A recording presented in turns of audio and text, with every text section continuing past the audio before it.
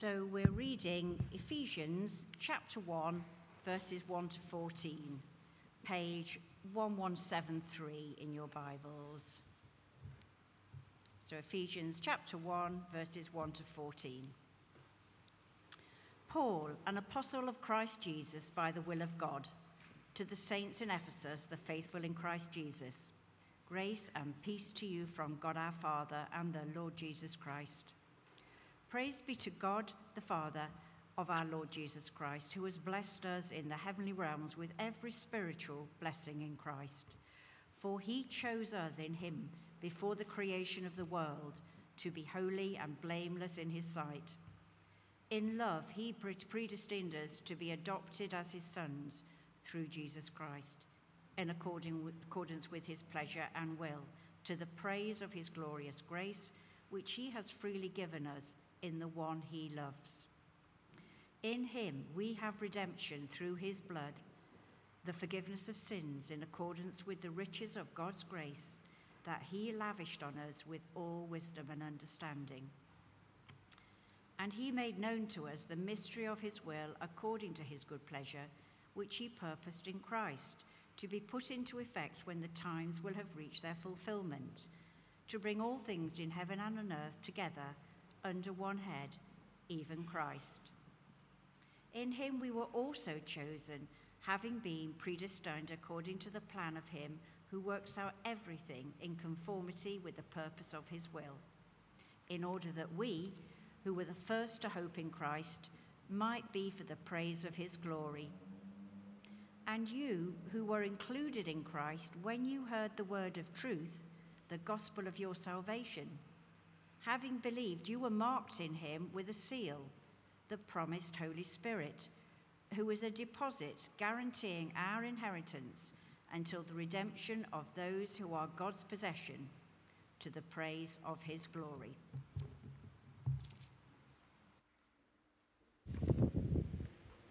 Thank you, Shirley. And great to see you, everyone, on this warm night. Please do keep your Bible open there on page 1173. And just so you know, if you happen to find yourself stuck in some sunlight or needing a drink, please feel free to move around or grab a drink from the back. Feel no awkwardness about that at all over the next 20 minutes or so. Don't want anyone wilting in the heat. And well done for being here. Here's a question to get us started. What do you love to talk about? Something you're so passionate about, you just can't stop yourself blabbing about it. The words just spill out of you. Do you have something like that? There's a game called Just a Minute. I think it started as a... Oh, are my slides on here, by the way? I should ask. Okay, they may be coming. Well, there's a game called Just a Minute. It started life as a radio show, I think. There it is. But it's now a game where someone gives you a random topic. Let's say they give you the topic cabbages, and you have to spend a minute talking about cabbages without repeating yourself or hesitating, pausing, or veering off topic. Now, it turns out that's quite tricky. Especially if someone gives you a topic like cabbages. How can I fill up a whole minute talking about cabbages, of all things? But imagine you're playing this game and you get a topic you just absolutely love to speak about.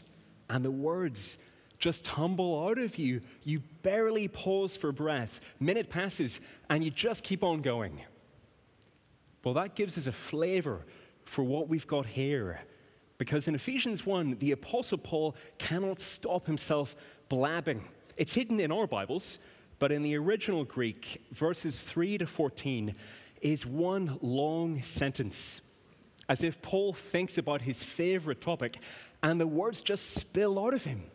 Praise, is that it? Praise be to the God and Father of our Lord Jesus Christ, who's blessed us in the heavenly realms with every spiritual blessing in Christ. For he chose us in him before the creation of the world to be holy and blameless in his sight. In love, he predestined us according to his pleasure and will, to the praise of his glorious grace, which he's freely given us in the one he loves. In him, we have redemption through his blood, the forgiveness of sins, in accordance with the riches of God's grace that he's lavished on us with all wisdom and understanding, he made known to us the mystery of his will, according to his good pleasure, which he purposed in Christ to be put into effect when the times reach their fulfillment, to bring unity to all things in heaven and on earth in Christ. In him we were also chosen, according to the plan of him who works out everything in conformity with the purpose of his will, in order that we Jews, who were the first to hope in Christ, might be to the praise of his glory. And you Gentiles were also included in Christ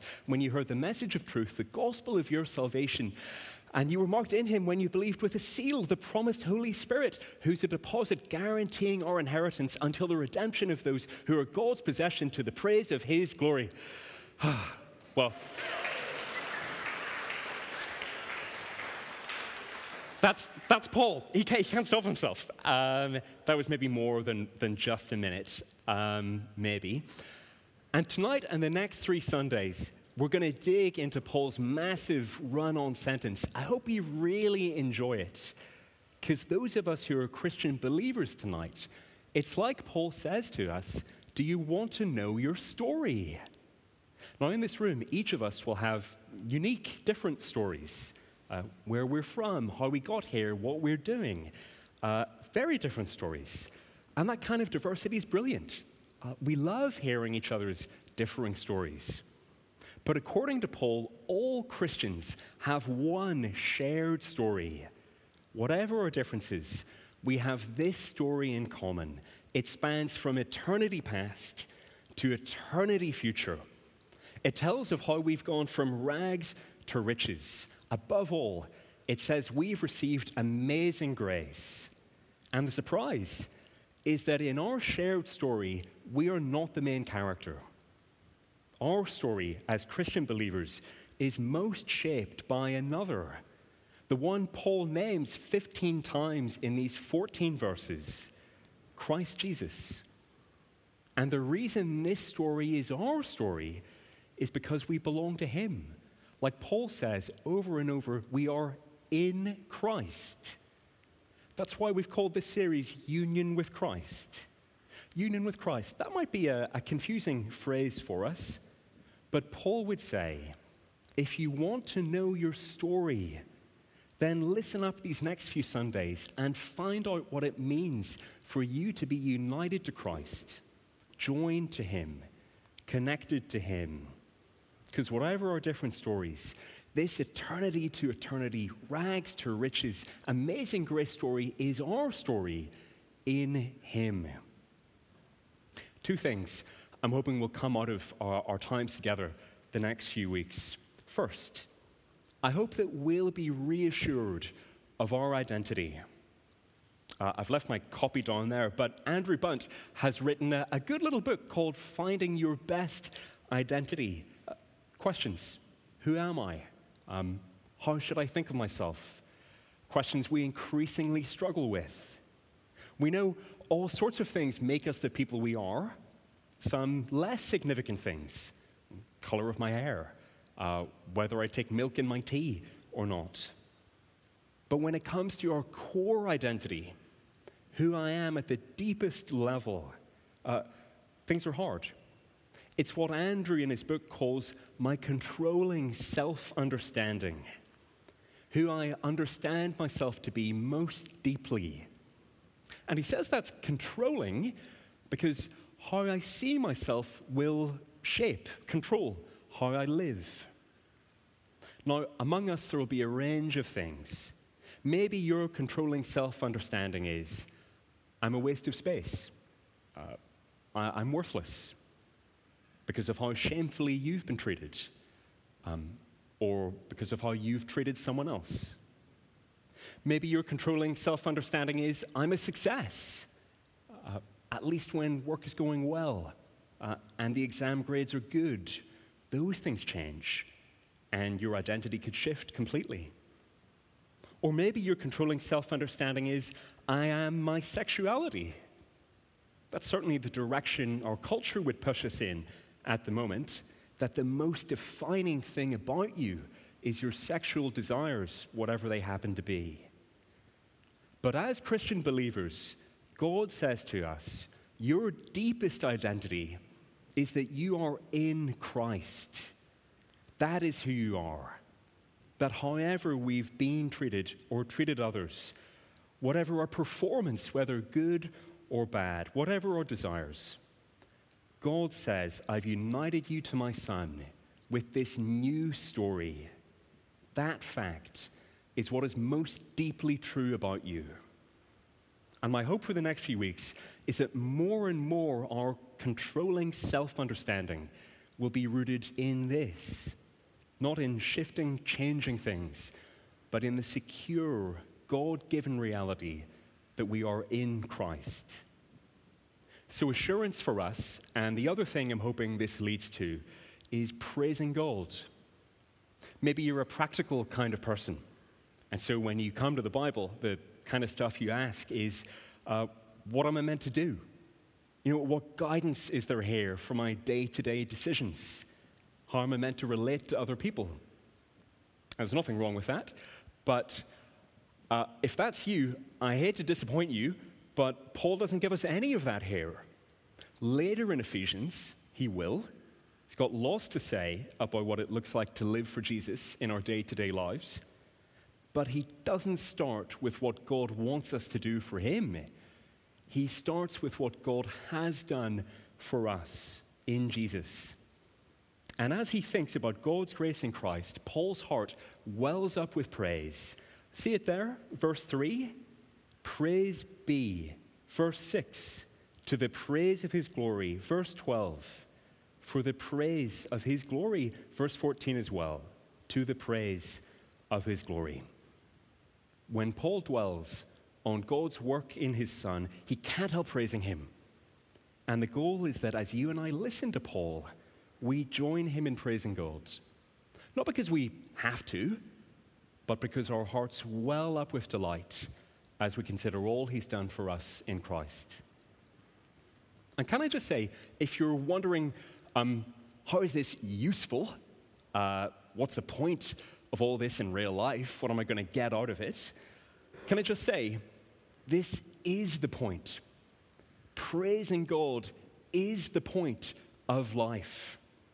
That might not seem very useful, but it's why we're here, to delight in who God is and what he's done in Christ. And if we want to grow in that, I hope the next few weeks will be really good for us. In other words, I'm praying, and you could pray too, that verses 2 and 3 will happen. That verse 2, these evenings will be a means of God's grace and assurance to us. And also verse 3, that they'll help us to praise our gracious God. Well, that's enough by way of preamble. Tonight we're going to zoom in on the first 6 verses. And to help us get into that, I'd like you to, if you can, picture the most privileged person you can imagine. For me, I picture a kind of combination of people like this. They've got the wealth of Elon Musk, they've got the fame of Beyonce, and they've got the general kind of presence of a Michael Portillo. If you've seen Great Railway Journeys, you'll know what I mean. The most privileged person you can imagine. Maybe you picture someone a bit like that. But actually, Paul would say, if you want to see the most privileged people tonight, all you have to do is look around. Look at the Christians. Because verse 3, God has blessed us in the heavenly realms with every spiritual blessing in Christ. Do you get what he's saying? Christians are privileged people. In fact, whereas other privileged people might be discontent, wanting more and more, feeling sorry for themselves, Paul says Christians don't need to be like that because we've got it all. Every spiritual blessing. God hasn't left anything out. And others might worry their privileges will go away. Share prices dip. Fame wanes. Mansions collapse. But Paul says Christian privileges are 100% secure in the heavenly realms, totally safe. And others might feel big-headed about their privileges, brag and boast about what they've got for themselves. But Christian privileges are different. They're not things that we've achieved, but blessings we've received, not given because we're special, but because we're in Christ, united to him. And so these privileges don't give us big thoughts of ourselves, but lead us to praise the one who's been so good to us. Look, I realize we might not feel nearly as privileged as those guys. But through Paul, God wants us to know how blessed we are in Christ. And so over the next few weeks, Paul's going to unpack our spiritual blessings, take the presents out from under the Christmas tree and unwrap them for us. And as he does, I feel I should warn us that Paul is going to give us some meaty theology, big truths that we're going to have to chew over. And you might think, that is not my thing. I'm not into this theology stuff. That's for other people. This is where I check out. But before you switch off, remember why this is here. We need reassurance of who we are in Christ. It really matters that we understand ourselves. And we need help to praise God. I know my heart is often cold. And that's why this is here. That's why we need it, to help us with our assurance and our praise.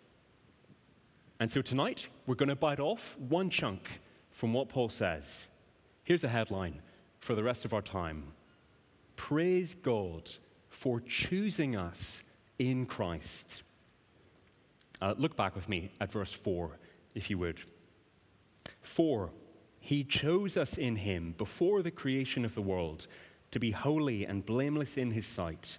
In love, he predestined us for adoption to sonship through Jesus Christ, in accordance with his pleasure and will, to the praise of his glorious grace, which he has freely given us in the one he loves. Let me just ponder that for 2 seconds while I take a little drink.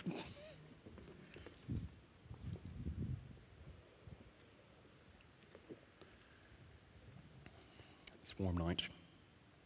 A few words there, but lots packed in, I'm sure you realize. In particular, these verses, they raise the idea that God has chosen people, predestined people. That's a controversial idea. Let me say a few things before we get into that. This is difficult to think about.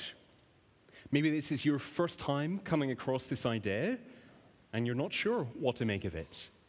Or maybe it's the 1,000th time, and for a long time you've struggled with the idea that God would choose certain people. Doesn't seem right. Doesn't seem fair. What about free will? How can God choose some and not others? And thanks Martine, it's very kind. And I just want to acknowledge it's normal to wrestle with those kinds of questions. It would be strange if we didn't. Some Christians wrestle with this stuff for years, and we need time to think this stuff through. But the fact that it's difficult doesn't mean we ignore it. Sometimes people give the impression this isn't something for normal Christians to think about. Salvation in Jesus, yes. Living a Christian life, yes. But all this predestination stuff, no. Let's not talk about it. And certainly let's hope no one brings it up with us and asks us about it. But did you notice, Paul doesn't hide this stuff away in the small print. He fronts it right at the start of his letter. He begins with it.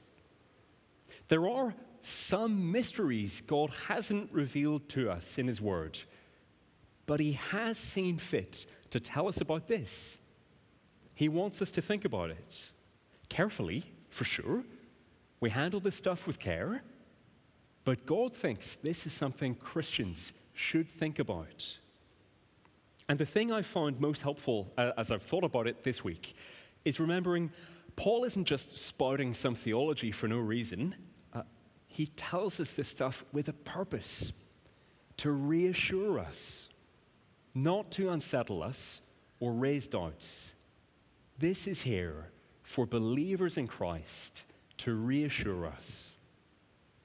Come back to the idea of a story. Paul says, here's where we've got to in our story. Verse 1, we are God's holy people, special in his sight. Verse 1, We are the faithful in Christ Jesus. Faithful, that means we believe. We're full of faith. Verse 2, God is our Father. We're his adopted children. Those things are true of us right now, today, as people in Christ. The question is, how did we get here? How did we get to be God's holy people, believing in Jesus, part of God's family? What lies behind that? Well, we might look back and point to all sorts of things. The friend who invited us to a Christianity Explored course. The Christian family we grew up with. The church family who shared and lived the gospel before us. Some particular book or conversation that helped us believe. But Paul would say, look further back to know how you got here. Look all the way back to before time began. We're God's holy people because, verse 4, he chose us in him before the creation of the world to be holy and blameless in his sight. We're part of God's family because, verse 5, he predestined us for adoption to sonship through Jesus Christ. You see, that's how we got here. Yes, those people, books, conversations played a real part. But this is the reason why. We chose God because in eternity, he chose us. And remember, this isn't here to unsettle us. It's here to reassure us that your salvation, your belonging to Jesus, is not an accident, not a fluke. You didn't just happen to become a Christian, luckily. It's that God chose you, planned to bring you into his family. And of course, this stuff blows our minds. How did God choose me before I even existed? How even was there a time before time began? Blows our minds. But it is good. Did you see how verse 4 ends? In love, he predestined us. Paul's saying, you were loved before time began. That's why you're a Christian. It's not that you managed to sneak into God's family behind his back when his back was turned. No, verse 5, it brought him pleasure to choose you.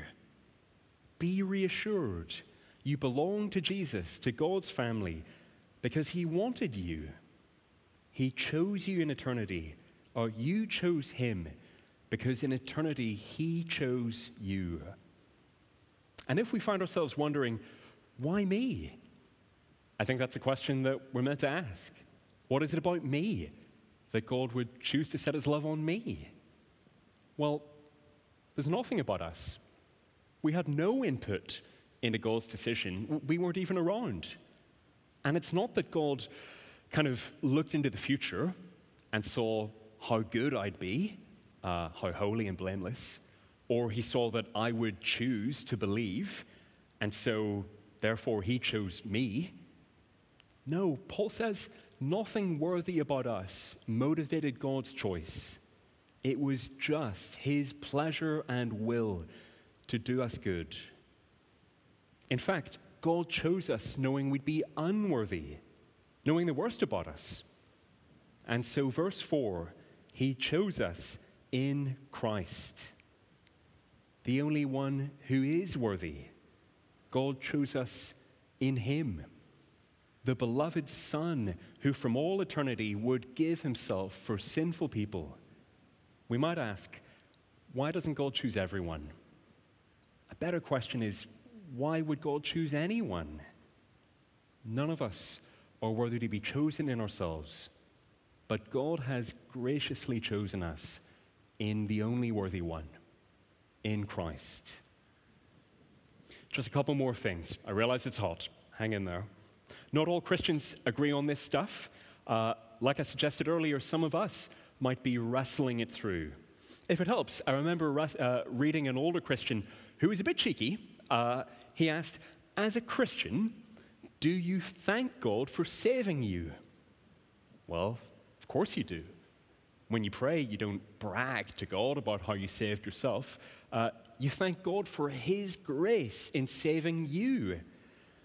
Well, this guy said, since you thank God for saving you, you sort of already believe in predestination, even if you don't really realize it. Which is a bit silly. But I think what he's saying is, predestination is just saying as loudly as possible, in all caps, God saved me. God took the initiative to bring me to Jesus. If it was down to me, I never would have chosen him. My will wasn't free. It was held in chains by sin. The reason I chose him is because he graciously chose me. And so now I'll give him thanks and praise for his grace to me. As we finish, I just want to address a question that some of us really could agonize over. How can I know that I'm chosen? How can I know that God has chosen me? And I really feel for people who agonize that way because, as I say, the purpose of these verses is not to make Christians wonder, am I chosen? It's to reassure you, you are chosen. That's what this is here for. God has chosen people in Christ, and if you're trusting in him, this reassurance is for you. You were loved before time began. And if you're not yet a Christian believer, I'd just say, don't waste time trying to figure out whether God has chosen you. Don't waste time on that. Paul is writing this to Christians. If he was speaking to not yet Christians, he wouldn't say this. He'd be saying something very different. He wouldn't say, figure out if you're chosen. He'd say something like, trust in Jesus, and you will be saved. That's a genuine offer to anyone who will listen. How does that fit with God choosing? Well, at the moment, if you're not yet a believer, it's like you're standing before a doorway, and above the door, one word is written: choose. Choose Christ. It's only after you've walked through the door and you look back that you see another word written on this side of the doorway: chosen. Chosen in him before the creation of the world. These are big things. Let's pray and seek the Lord's help as we go into the week, having heard. Our Father, thank you that your loving purpose is to reassure us of who we are in Christ and to lead us in joyfully praising you. And we pray, Father, that these big, sometimes difficult truths of you choosing us would lead to that, not unsettling us, not giving us kind of dark thoughts of you, but reassuring us, helping us to praise you for your grace. We pray that's what would happen as we share the Lord's Supper as well, that you would reassure us in Christ. And please this week, help us to be confident of who we are in him and to joyfully praise you. And we pray it in Jesus' name. Amen. Amen.